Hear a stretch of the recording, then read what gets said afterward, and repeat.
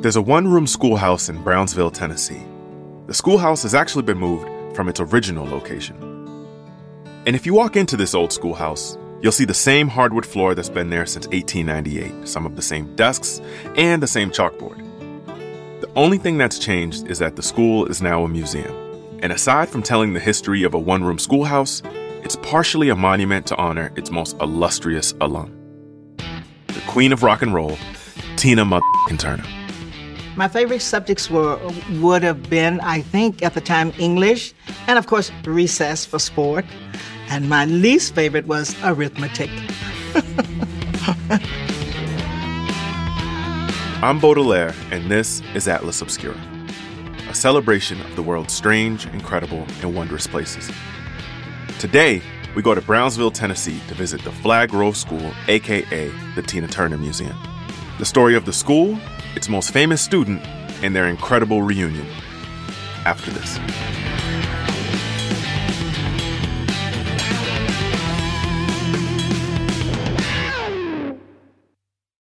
When was the last time I took a road trip? How many national parks could I hit in 2 weeks? What about hotels? Wait, hey, Erica, how much am I spending on travel? When your questions about life turn into questions about money, there's Erica, the virtual financial assistant to help you spend, save, and plan smarter. Only from Bank of America. What would you like the power to do? Erica is only available in the English language. You must download the latest version of the mobile banking app, only available on select mobile devices. Your chat may be recorded and monitored for quality assurance. Message and data rates and additional terms may apply. Bank of America N.A., member FDIC. If you're looking for a place where the wide open skies and the towering mountains inspire you to find an untapped part of yourself, you might want to take a trip to Wyoming. It's a place where bold, curious spirits forge their own way on all types of adventures. There is no shortage of iconic, expansive landscapes out there. You can discover breathtaking hikes, stunning state parks, authentic Western culture, and other historic sites, along with the tales of famous outlaws like Butch Cassidy and pioneers like Buffalo Bill Cody. The truth lies west. Discover yours at travelwyoming.com.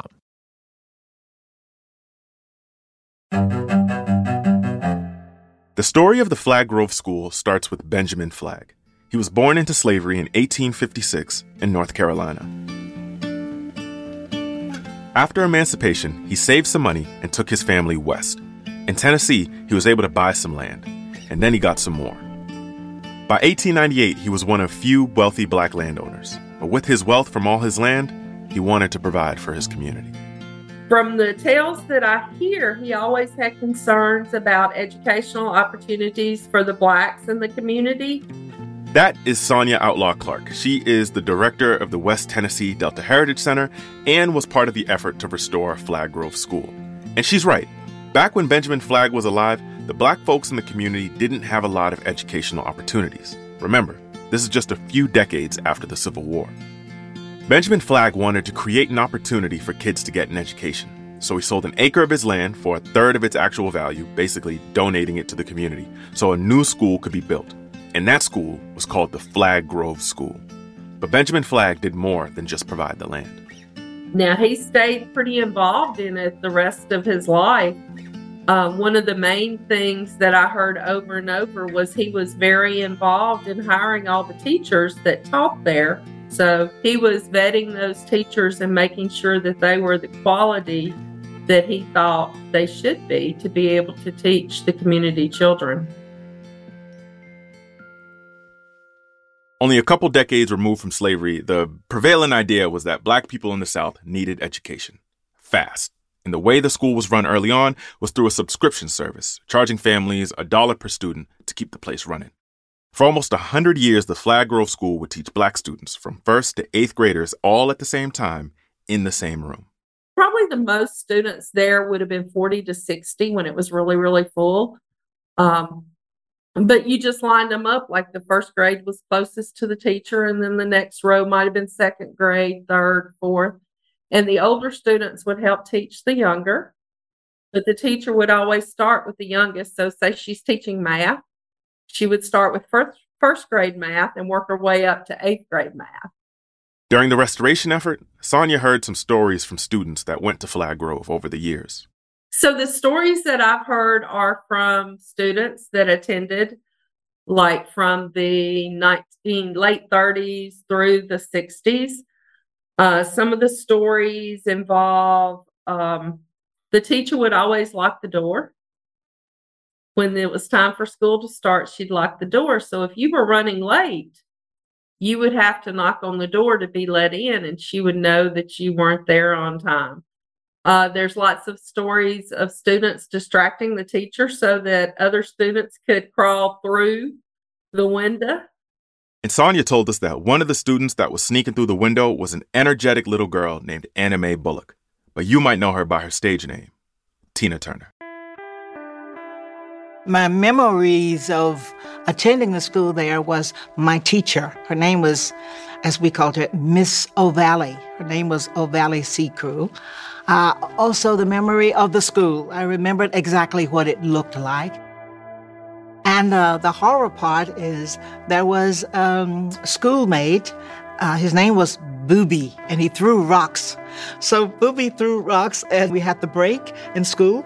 And he was also a neighbor of ours. So after school, walking from school, we were always dodging rocks all the time from Booby. Anna Mae grew up to be Tina Turner, and her music brought joy all over the world. But she wasn't the only alum who went on to make a difference. There are lots of our community people who have gone on to make great contributions in our community. And a large part of those are teachers. So they're continuing that legacy of education in our communities and in other areas around the country. The Flag Grove School was the only school the Black community had in the area from 1898 until 1954. That was the year that the Supreme Court heard Brown versus Board of Education and school segregation was struck down. From that point on, Flag Grove kind of fades out of use because the local kids start going to the better funded and previously whites-only schools.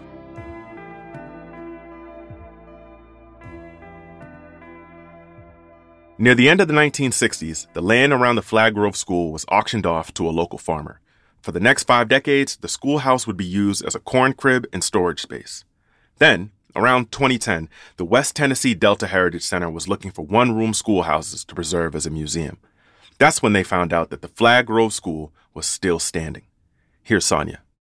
Our original plans were to preserve the school, to turn it back into what it would have been during the early 1800s, which would have been just desk and, a chalkboard, the teacher's desk. And a lot of that stuff was still in there because the farmer had just pushed it in the corner and it was under straw that was in the building. But get this. At that point, Sonia in the West Tennessee Delta Heritage Center didn't know that Tina was an alumni of the school. She actually found out during a conversation with the farmer's wife.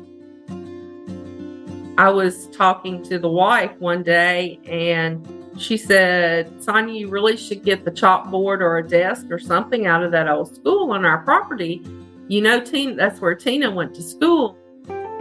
So the structure was still intact. Perfect. After they removed all the farming stuff and restored the furniture, they then moved it in 2012 from Nutbush, where it was originally, to Brownsville, Tennessee, where the Delta Heritage Center is. Tina, meanwhile, is living in Switzerland, where she still lives today, and gets word of this project first from a magazine.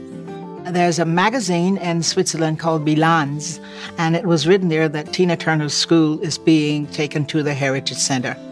And before that, there was a school in actually Nutbush that was a white school, and I thought they were just putting my name on the white school. And then after Bilanz, I realized that it was actually Flag Grove School. So immediately then I became excited and got involved. And got involved is probably putting it lightly. Tina donated money to the project and provided anything she felt would help the museum be the best experience that it could be. Tina sent a designer from New York, Stephen Seals, came here to design the showcases and put the whole thing together. So she was very involved. I remember when we were in there putting the showcases together, they had her on the phone saying, what do you think about this? What do you think about that? And she was giving direction from Switzerland. And not only was she involved in how the museum would look, but she also sent a ton of memorabilia from throughout her career in life, like plaques, posters, and a reproduction stage of her tour at Wembley Stadium. As you probably know, Tina Turner is an icon. Over 100 million records sold, 12 Grammys, and even a Grammy Lifetime Achievement Award. But where Tina's value can really be measured is by her fans who travel to Brownsville the last weekend of September every year to celebrate Tina Turner Day. That's where the super fans come from all over the world to little Brownsville, Tennessee.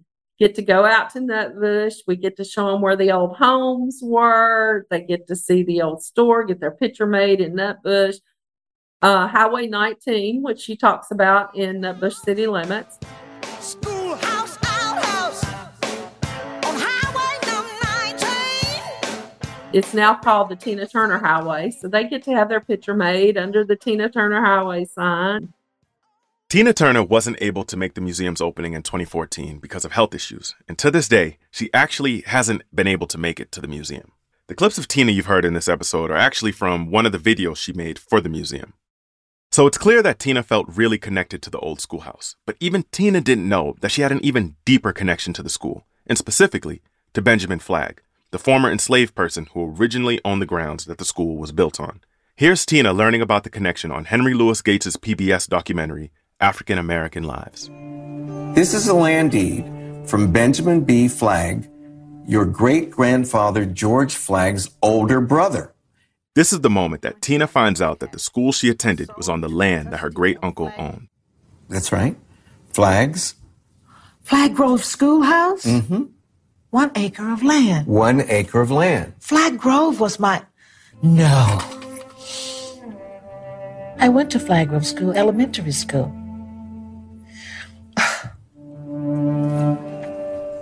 Great. Just great. Wow.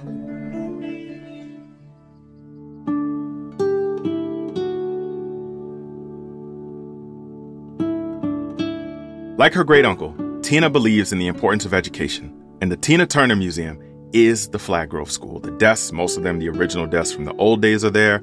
The chalkboard is there. The cubbies where little Anna Mae would have hung her coat is there. But what's also there is all the places and things Tina has seen since those days at the Flag Grove. I hope that as people walk through the school, they see that I set an example for a hometown girl that grew up in hard times that made a good life for herself and follow by example. I'm very proud that it's there. I hope that people will leave taking the importance of education.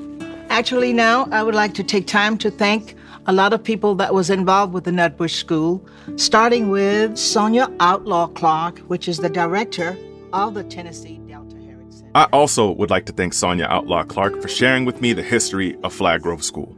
And also, thank you to Tina Turner for being Tina Turner. And if you want to check out the Henry Louis Gates doc that Tina was a part of, it's from PBS. You can watch it on Amazon Prime or Apple TV.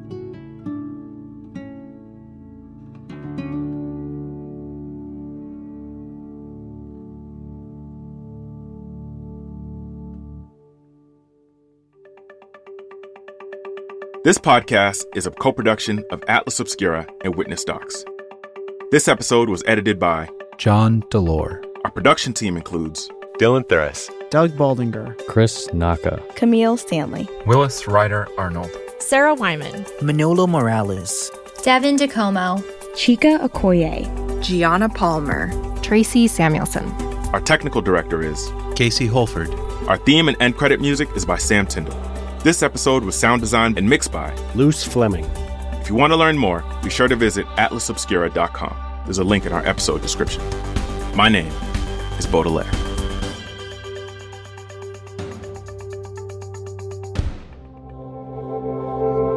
Witness Docs from Stitcher.